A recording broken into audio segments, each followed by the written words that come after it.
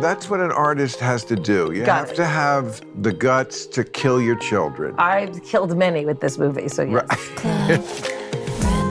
I didn't know that's where this conversation would go, but there you have it. That's the whole reason I'm having you here. I want to be kind of a godfather to your kids.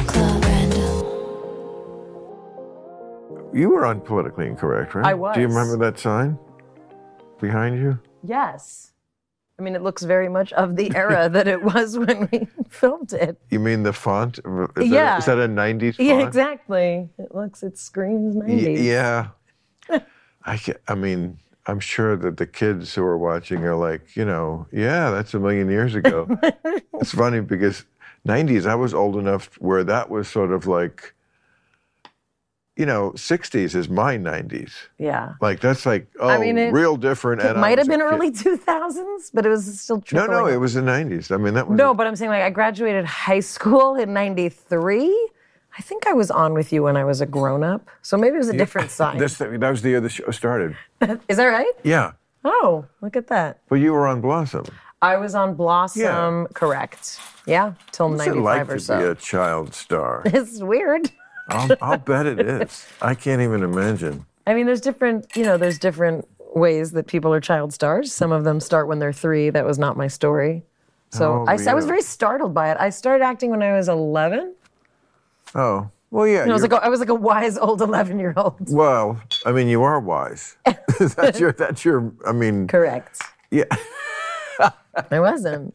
Well, you're like known as like I always think, when they cover Jeopardy, like they cover it like it is the summit between Hirohito and Napoleon. People are like, do you know all that stuff? I'm like, no, that's actually not my job. I have to pronounce it.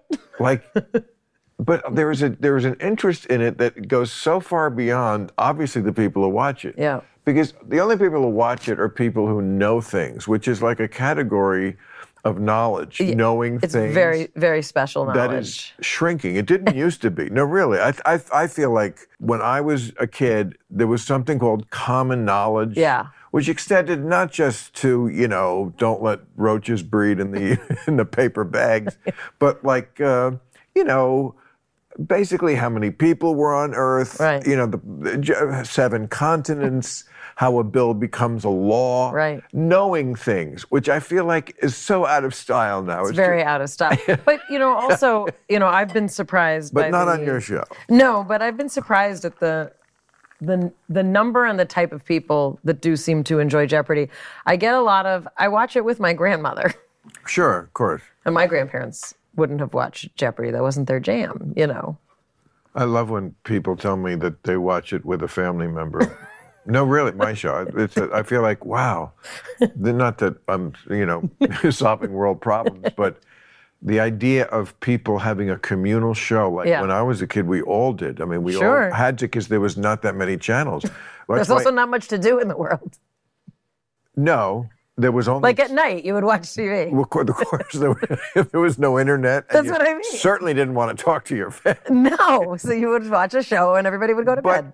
But honestly, I also feel like there was great love and communion that happened within the family because you were communally enjoying something. Yes. You just feel it. You don't have to say it. Yeah. You're watching Ed Sullivan, Alan King comes on. Right. The parents like him, and me as a young kid looking to be a comedian, we're like, okay, he's a little corny, but no, Alan King was hip, Yeah. He kind of, he had the old Borscht Belt way, but he was a hip guy.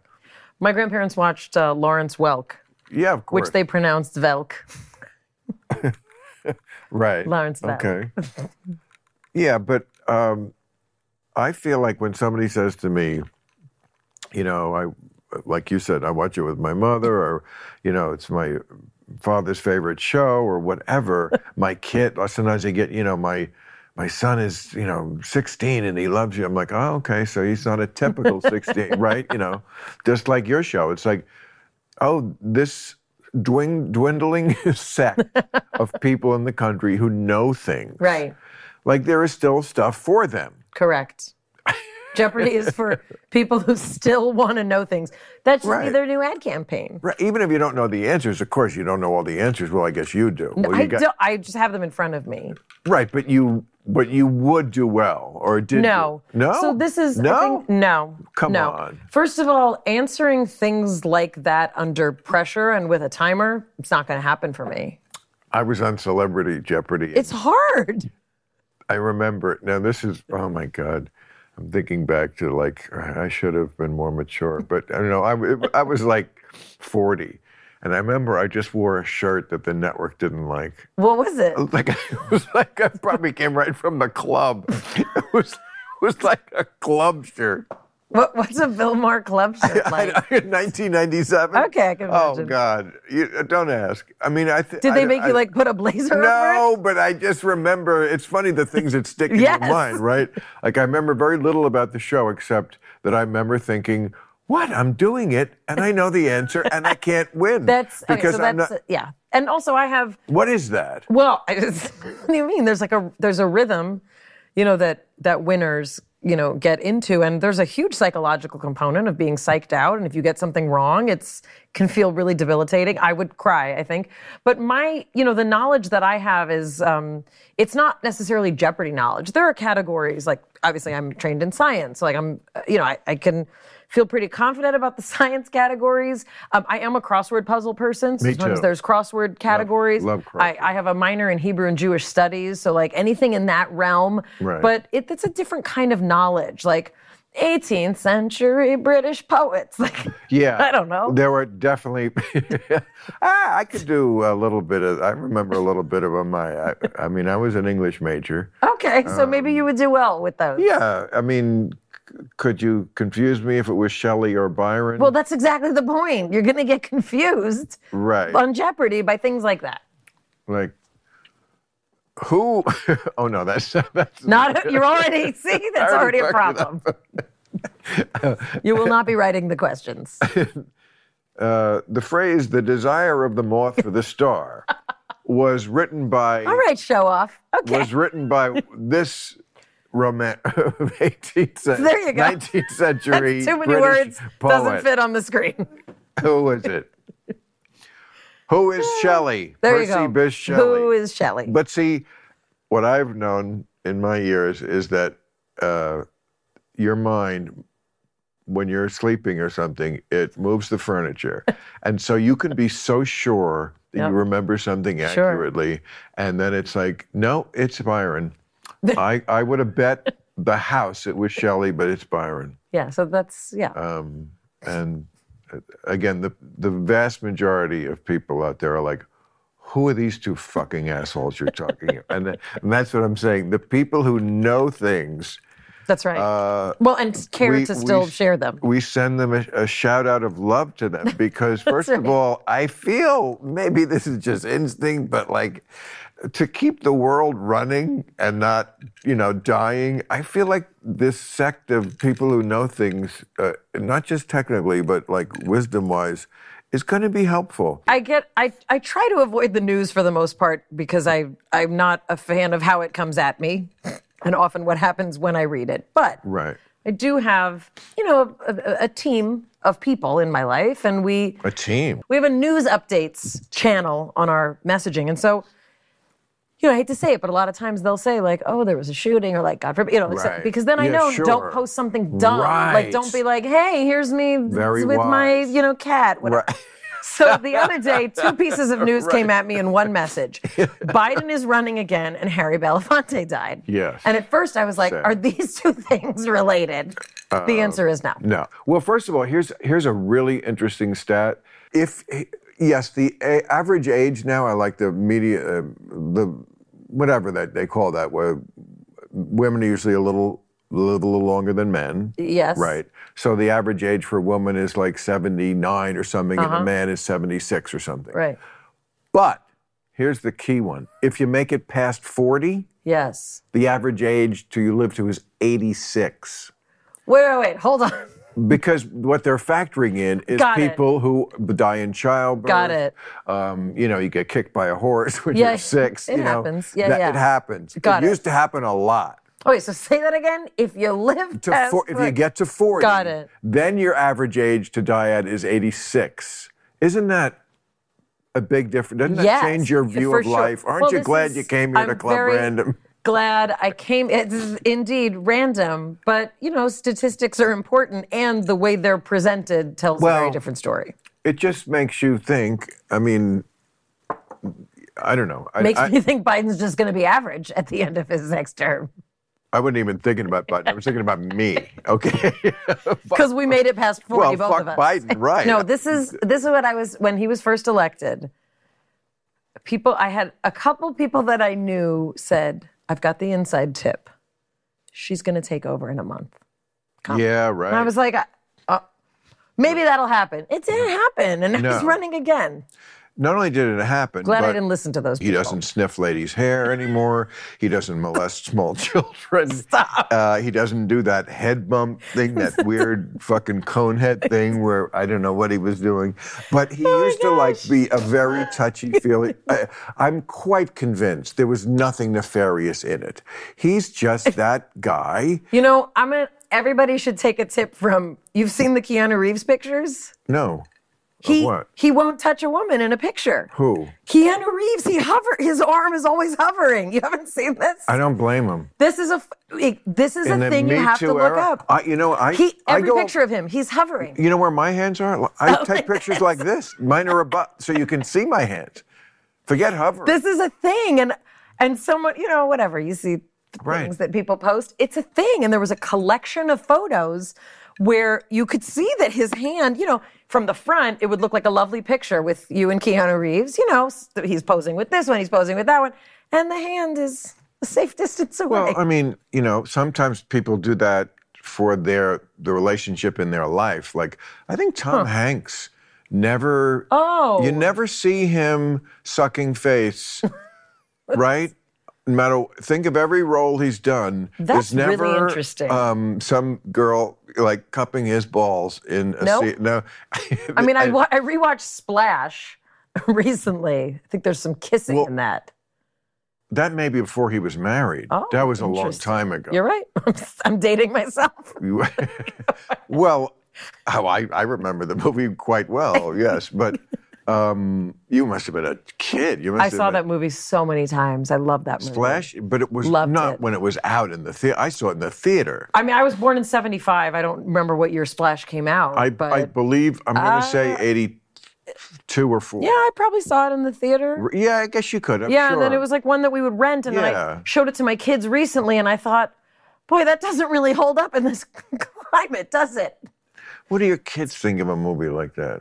Or Tom Hanks never kissing the camera because he's so pussy whipped. No, what was funny about I don't know. Well, No, it's sweet. I think, it was funny because it's kind of like when I first saw The Little Mermaid. I didn't see The Little Mermaid when it first came out. I've never seen it. Right. So I finally watched it as a grown-up, and I thought to myself, well, that's interesting. What? She gives up her life for a dude that she doesn't even know. The mermaid does? Yeah, and then she can't even walk when she gets on land. What's the plot? It's devastating. What's the plot? She's got this beautiful voice. And she meets this guy. Wait, she's a mermaid. She's a mermaid. So how does she meet the guy?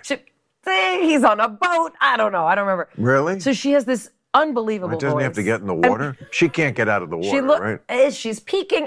Wait, this is really not the important part. No, of the story. it is because this it has to be the important part because my guess is that every romantic story needs an obstacle. I'm guessing. Okay, wait. The obstacle is she needs to live underwater and he can't live underwater. Am I wrong? You're 100% right. But the solution is if she gives up her voice, feminists, take note. She has this beautiful singing voice. Oh. If she gives up her voice, she can live on the land with him. But P.S., Hans Christian Andersen, she can't walk. So she's crippled, mute, and they fall in love. She does it? She can't speak, and they fall in love. So at the end, she's living on land? Right. So if you look at Splash, you realize, she can't speak. So wait. She's this mermaid who comes to life. Okay, I'm interested in the end of this movie. Like, is it Do we see her on land living the I think life? so. I don't remember very well, but yeah. Like they're in a two-bedroom. But in the original story, she like her it is like walking on glass. So they're looking like for a building with good ramps and like very. No, in the animated it's version, really up to code on disabled. In the animated version, like I think everything's great and they live happily ever after because that's what we want. But in the original story, she gives up her voice. She lives on the land and like, look, I can love him, but also it feels like glass when you walk. If they remade it, it would be if they sold it the way we sell movies now. I think it could do very well because she's a person with a disability. She's a person with a disability. She's a woman with no voice. We got a lot of groups might like this the narrative of like how do we empower her? We're checking a lot of boxes here. Let's do that. You and me are redoing The Little Mermaid. Here's how Hollywood works. Let's check the boxes first. That's right. Then we'll do a script. But the boxes first. Okay. Poor Little Mermaid. So the Little Mermaid. So she's living in this 2-bedroom in Van Nuys. It's a building with lots of ramps. It's very up to code on all the 1990 Disability Act, right? And then she works where? Because I want to do a sequel. Now that she's on land, I think she's still mute. That's the movie. She's mute. Okay, so what? Even better. Because again, disability. So she's mute, and she's they got a thing for her, right? She's got a wheelchair, but it's a little like a shopping cart to keep the fin. I don't know. Right, because you got the fin up there. Poor Little Mermaid. All right, so she's in the shopping cart wheelchair, and she can't talk, so she needs something. She needs a purpose. She's got to go to work every day. They're on land. It's got to. What? I don't know. And then a complication, a romantic complication. It's not complicated enough. She meets the guy from Shape of Water because he's a fish. Talk about full circle. And they run away. I like that. Now it's kind of sweet. I'm telling you, I straighten out everyone's career. You fixed it all. I'm telling you, you could do this. So your kids love this movie. No, I mean, when we watched Splash, they were a little bit surprised because for today's sensibility, a mute woman walking among us. I very often have compared myself to the mermaid in Splash because, I'm not good at doing, everyday things. So, okay. And I don't understand whenever I see in the tabloids these big celebrities coming out of Target or Ralph's or something, and I'm like, don't you people have an assistant? I do. The last place I ever want to be is at a fucking store, and so I'm not. So sometimes I'm in a store or something, and then they're like, there's some new way to pay or something, and I feel like the mermaid in Splash. Yeah, I want to go. Show me, I don't get it. That's me. Basically, every time I do try and go out into the world. So, what other movies do you show your kids? What are there for the? I'm very curious. How old are the kids? 14 and 17. Oh, wow! So they're older. They're older. I mean, we did the Star Wars experience. That but was what important. From our era would they find still cool? Not much. I'm guessing not terms of endearment. No, haven't done that yet. What about Footloose? No, you know what? I showed them. No, you know what? I showed them. Here's a strange. You don't want to talk about this. Rain Man, Mom. I showed them Life is Beautiful, Roberto Benigni. Yeah. And I showed them that, and they. I mean, it's hard to say they liked it, but also it led to a lot of interesting conversations about what can you joke about, what can you not joke about. Right. Was he right to pretend that the Holocaust was a game for his child? These were interesting questions. Right. We just watched Kunk on Earth, which they loved. They have a very specific sense of humor, my kids, and they like satire. We like a lot of stand-up, is what we usually watch, the three of us. What about a Holocaust film festival, where you could show that and Schindler's List? We haven't seen Schindler's List yet. And what about the piano? I was going to say next is the piano. You haven't seen that? I've seen it. They haven't? They haven't seen it yet. I think they're ready. And who would know better? A total stranger with no kids who just found out you have. No, I think they are ready. Look, I grew up, my grandparents are immigrants from Eastern Europe. So I've seen a lot of Holocaust movies, not going to lie. Right. I think they might be ready for the piano. I mean, it's a great movie. It's Adrian Brody. He's fantastic. Not the piano. What? The pianist. Oh, the piano. What did I say? Isn't it? The piano. Which is it? It's the pianist. Is it the pianist? The piano is the other one. There is one, the piano. I feel like we should both know because it was Anna. What is... I'm going to stop guessing. Who is... It was a woman. Who is the... Am I right? Was Anna Paquin in it? Anna Paquin. Okay, I did it. No. Yes, I think it is. Good, because I was thinking of something else. The Pianist. I think. I don't know. Okay. The Pianist is a great movie. That's Adrian Brody. No, but the director is... Yeah. Well, I can't remember this motherfucker's name. I know. Roman Polanski. Who is Roman Polanski? Oh, dear. You didn't know that? I did at one point. Now I did again. He is himself a Holocaust survivor. That is true. That is true. There's a lot of other things about Roman Polanski that we probably don't need to talk about. Absolutely. I've often used... That's a polarizing figure. Hey, Club Random fans, people in the comments have been asking why we don't have merch. Yes, we read them. I don't, but we have a guy for that. But bottom line, we have merch now. Last week, I begged Joe Biden not to be Ruth Bader Biden, and so we are kicking off with a Don't Be Ruth Bader Biden t-shirt. And there's cool new Club Random merch on there, too. T-shirts and hoodies and barware. There's even a Club Random herb grinder and rolling papers. Check it all out at clubrandom.com. Club Random is brought to you by the audio marketing gurus at Radioactive Media. The vacations are over, and now it's time to get back to work. Let me ask you, what are you doing to grow your business? Don't just use Google and social media when you can acquire new customers by partnering with shows like mine, elevating your brand.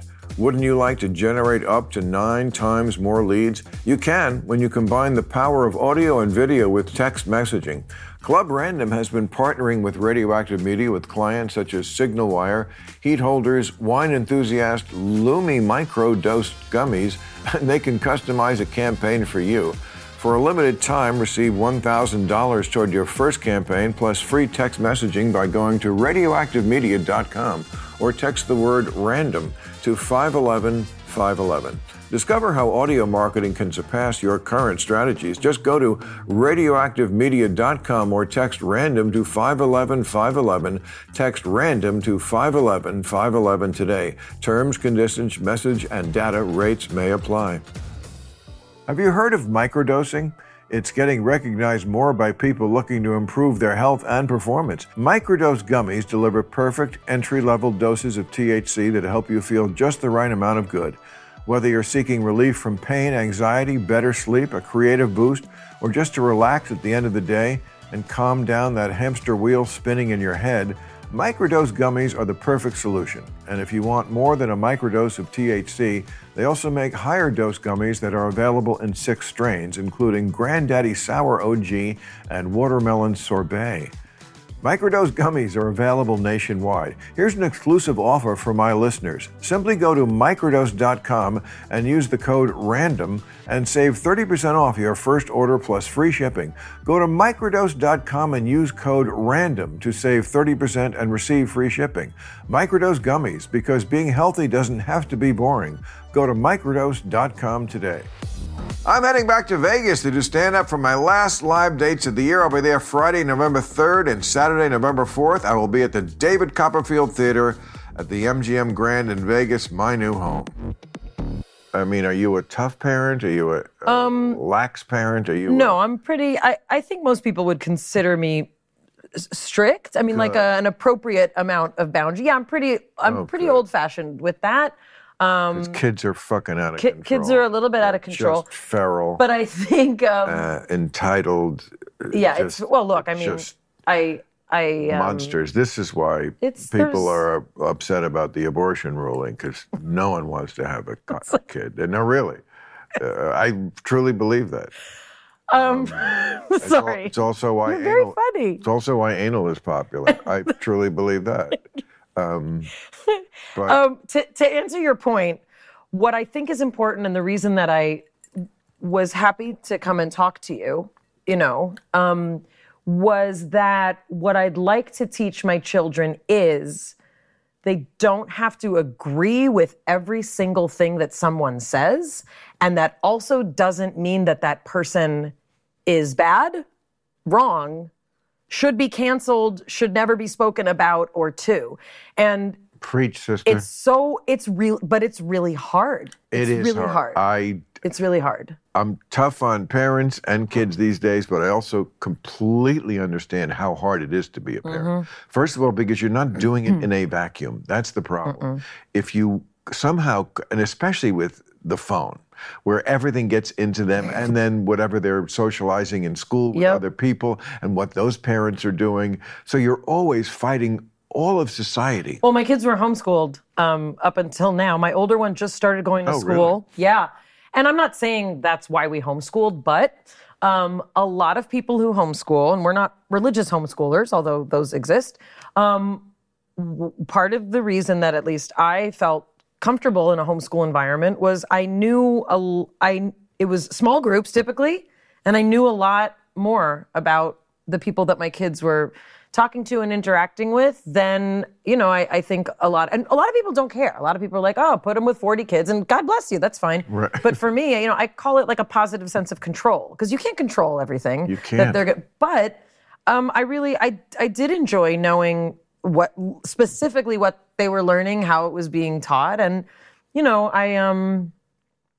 I think also my kids have lived through a very interesting time where, the Trump of it all, and I don't need to talk about Trump specifically, but it did bring up a lot of really important topics that I could talk about with my children in terms of, how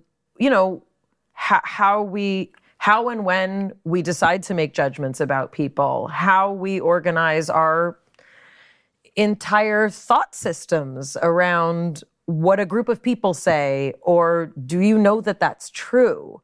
And they also have a sense of levity about them, because this culture is poking fun at everything and everyone, and so they would, there's memes and there's gifs and but the thing you said, which I loved, that your little list of things that you were teaching them, among them in there was this idea of you could be wrong. Yeah.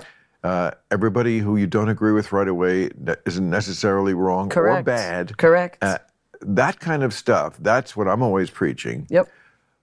My question is, why is that a heavy lift today with kids? Why do kids why it seems like the default setting on them is judgmental and I know everything, and especially with like generational stuff, like, you people who think that humans are male and female or obviously it's a jump. Well, look, I think the thing that I've noticed, and I don't know that there's one answer to that, but, I was raised in a very different time where, I had a lot of ideas that my father in particular, bless his memory, would often shoot down, and he was very smart.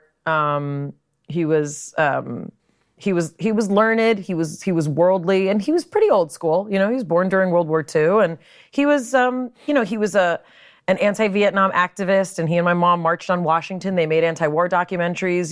They were advocating for a lot of the things that people are still advocating for in terms of our involvement with other countries and the atrocities that occur in other countries, often due to involvement that we sometimes have. I'm trying to be vague, but my older son recently said to me, and we were talking about something, he said, well, I don't agree with you, but you seem to like to intellectually humiliate me, so I'm not going to talk about it with you. And I remember being so taken aback. I mean, first of all, I was glad he said it, because I said, okay, now we can talk about this. But I said, do you feel that I don't allow you to kind of have, space for your own opinions? And he said, yeah. He said, a lot of times I feel like you have a very specific perspective and you can pull rank. And you should. Right, exactly. Is the point. Like kids of any age can have an opinion, in my opinion. Right. But they then also need to be told, but your opinion doesn't count as much because you don't know as much. Well, and you I think couldn't possibly know as right. much. And there's a reason my opinion counts more. It's not just because I'm bigger or because you crawled out of my vagina. It's because I know things. Right. We're back to knowing things. Right. And I think that to speak to your point, there is, I think I don't mean to be that person who's like the internet, but when you have even adults, I don't even think it's about kids. When you have people, it's true. When you have people who want to believe that what they Googled is true, the information is so instantaneous. You don't have to do any research. You don't have to think about it.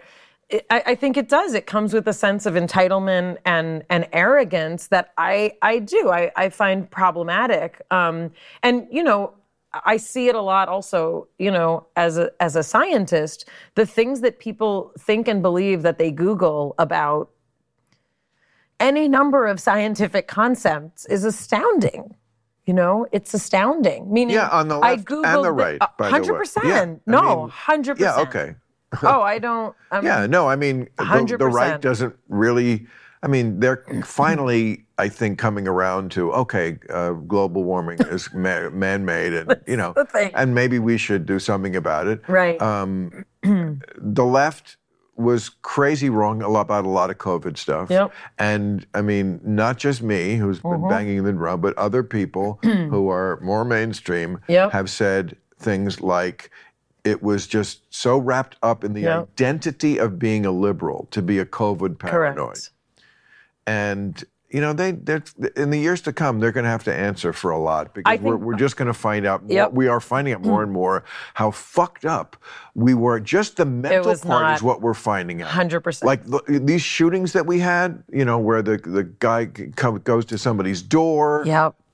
And, my ball rolled into your yard and I shoot you and you're turned around in my driveway. No, it's anecdotal. But I think we are a gun-laden country and we're a crazy country. People love their guns it also has, I think, something to do with that lockdown and people forgot how to relate to each other and people went nuts. Yeah, look, there are certain people who really like the isolation. There are certain people who learn to like it in different ways. Then you can have yours. Just don't stop me. Correct.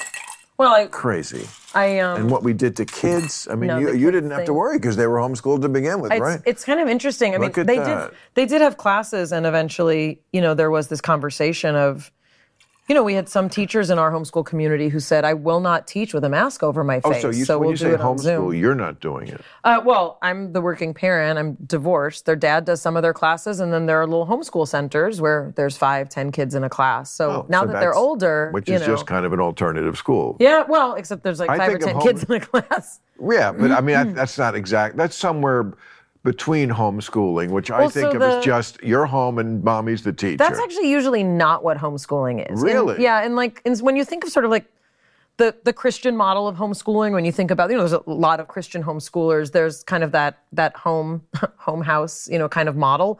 But, the things that happen when when my kids were little, that was what their life was like. But also it was a lot of time at the park. It was a lot of time on field trips. But now that they're in junior high and high school, it's smaller groups, but without a lot of the other things that schools have. Well, if you need me to drop by, I think we'll be good. Uncle Bill, I can tell. I think we'll be good. I'm sure these kids look up to me, so I'd be happy to look. I know the kids need a father figure, and I would fit the bill perfectly. I didn't know that's where this conversation would go, but there you have it. That's the whole reason I'm having you here. I want to be kind of a godfather to your kids. Nope, that sounds wrong. And I've got a whole new list of movies we're going to watch. Okay, Midnight Cowboy. Right on. No, what about that one? I haven't seen it yet. That was rated. You never saw Midnight Cowboy? No, I haven't seen it with them. It was rated X at the time. That's right. That would probably intrigue them. And although it's probably so tame. I'm trying to think, I'm trying to remember now. What kids see on their phone, are you kidding? They were probably 10 when It's Dustin Hoffman. Yeah. I just directed him in a movie that they did see. What? I wrote a movie, and I cast Dustin Hoffman and Candice Bergen in it, and I just directed it. So that, they would love to see anything with Dustin Hoffman because they got to meet Dustin. What's your movie about? My movie was called As They Made Us. It's available on Showtime and other places people get movies. It's out. It is out. Oh, I gotta see this. Yeah, I wrote it. It was about a complicated family. He and Candice play the parents, and Simon Helberg from Big Bang Theory and Diana Agron play the siblings. And I wrote a movie about what happens in a complicated family when siblings have different reactions to how to deal with alcoholism and complexity. It's amazing. It's a heartbreaker, grab a tissue. Okay, I like that. It's amazing how good actors get. Not that Dustin Hoffman wasn't good when he was young, but when they're old. Oh, it's... Because they just he's a master, yeah. Yeah. I mean, it was, I never thought that Dustin Hoffman would read my script and want to meet with me, but he did. And... how was he to work with?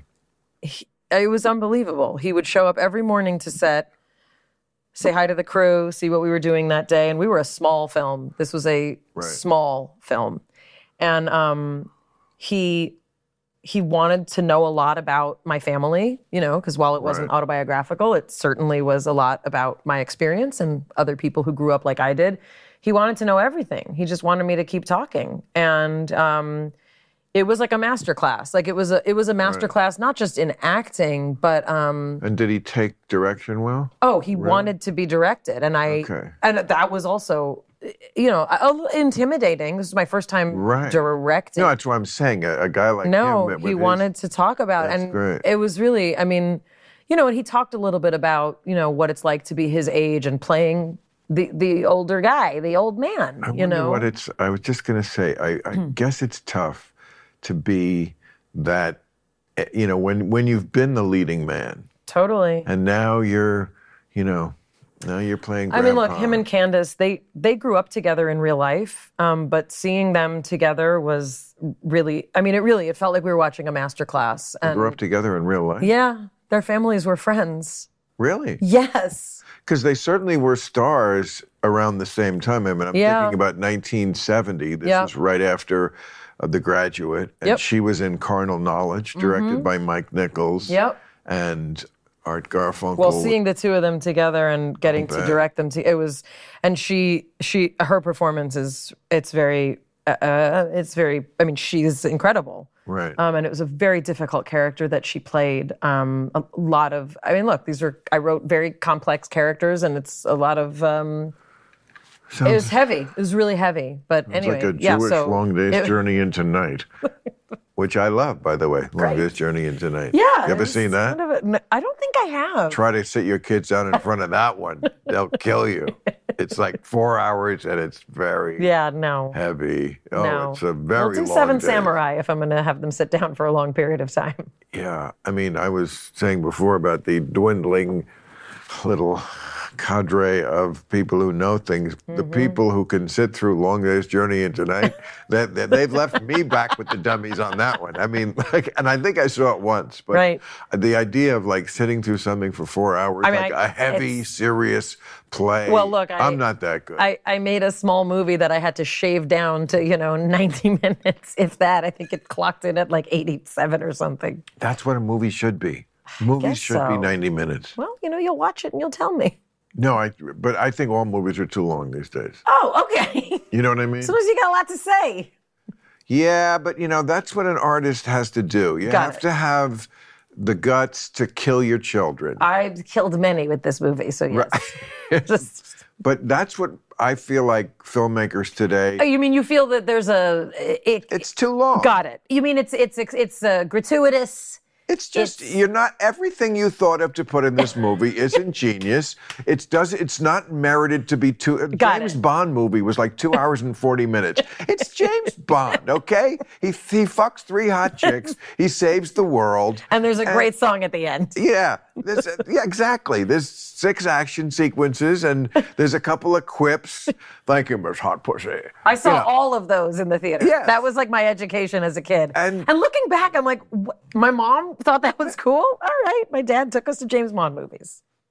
It made me the woman I am today. I remember lobbying my mother to go see a Bond movie. I must have been about 11 or 12. I don't know how she'd have to take me. I don't know. I don't think she would let me walk alone to maybe they let us walk alone back then. I was alone a lot. But now, alone with other now kids, you would be arrested.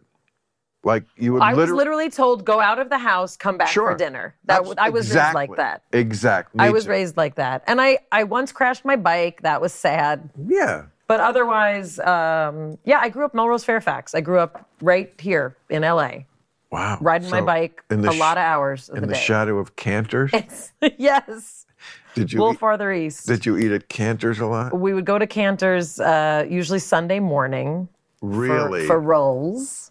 My dad would get the New York Times, and my father would sit with a container of cream cheese and a cup of coffee, and he would spoon the cream cheese into the coffee and eat it. For those listening in Nebraska, how would we describe Cantor's? We're talking about there is a Jewish district in LA, and the highest concentration of Holocaust survivors in the world. That was the epicenter. Is that right? Now, Cantor's is not a kosher deli, but it is a beloved deli. Now, a kosher deli would be just meat products. It's an experience. The waitresses do not like you, and they don't pretend to. I don't know what it is. I haven't been there in a while. I always loved it. It's bakery's open 24 hours. It is open. There's a kibbutz room. I would be there like back when I was like wearing that shirt at a club, and then we'd go. Of course, the club's closed. Yeah, you're hungry you go to or whatever, the kibbutz room, and you'd go. And it was one of the few places that was open. Yeah, I would go there late. There'd be weirdos and hookers and cops. Plus it was huge. But it was a huge restaurant. Something about it you scream Judaism. Yeah. Well, it was a deli. Right. I mean, it was a deli, and it but felt the a lot like waitresses were not like young and cute. No, they were. They didn't want to be there. They didn't want to serve you at midnight. They were older and crabby. Yeah. And everything. They would bring all the dishes at once, throw them on the table, and walk away. See what would happen. Oh man. Look at us reminiscing about Cantor's. I could still go to Cantor's. Yes, you could. I'm going to take your kids, so I'm going to make it my business. Date night with Uncle Bill. Exactly. I'm going to make it my business that these kids know what's up in this world from a male point of view. So you're divorced, huh? Yeah, but they have a dad. They do? They do. You still like him? Yeah, I actually do still like him. Oh, wow. I do. Then why don't you still marry him? We were friends for a year and a half. We were racquetball partners. We met in calculus class.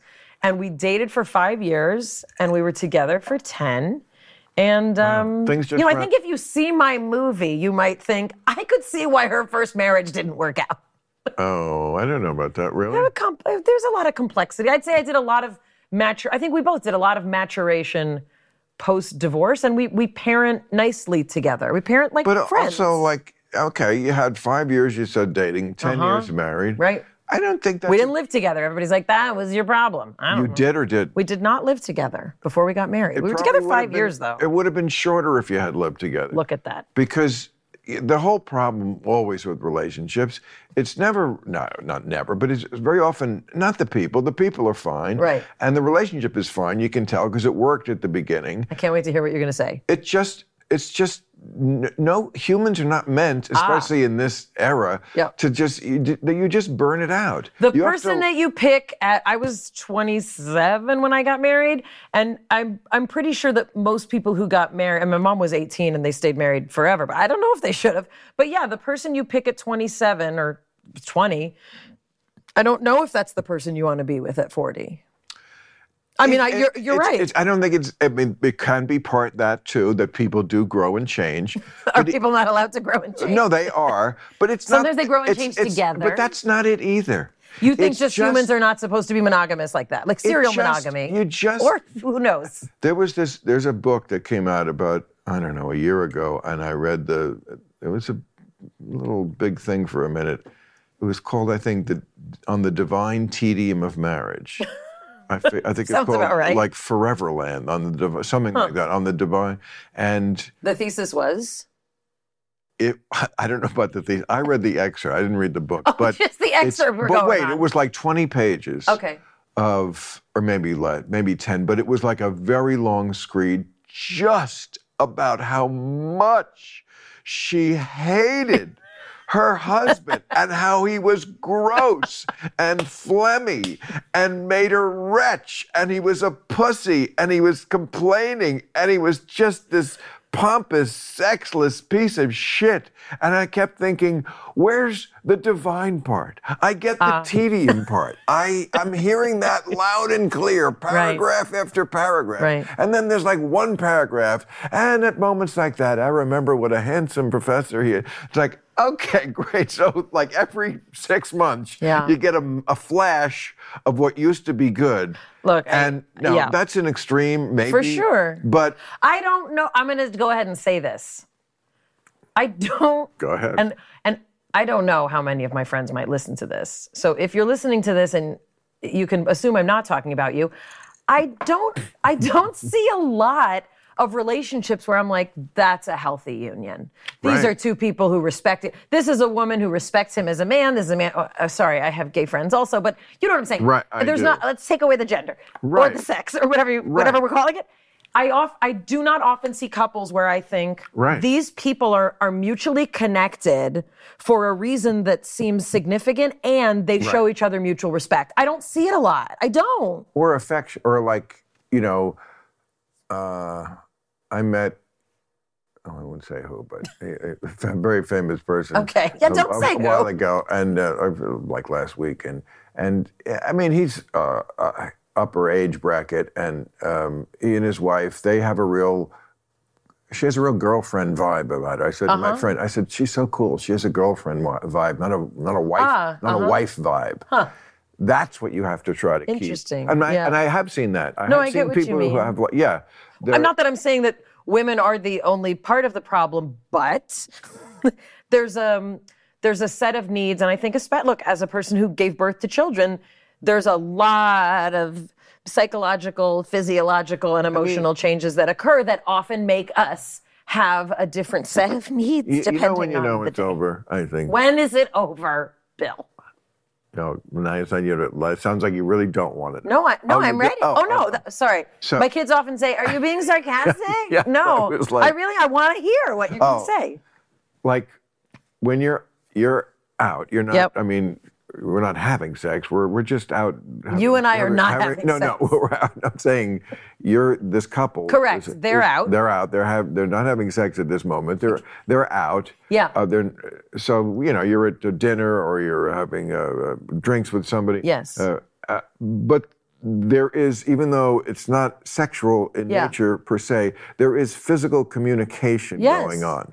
Like, you don't have to be all over the person, but you're kind of touching. Yeah, that's important. And it's kind of like there's just a little electricity that's still going on. Yep. And it's almost kind of sexy that you're in a place where you can't do it. Yes. Or, Well, that's that teenage feeling. And, it's important. Then when you have like the two separate chairs to watch TV, like on All in the Family. Yeah. And there's no, what was Edith's big wish in life? That Archie would just touch me. You don't have to even fuck me, Archie. Just show me some, you know what I mean?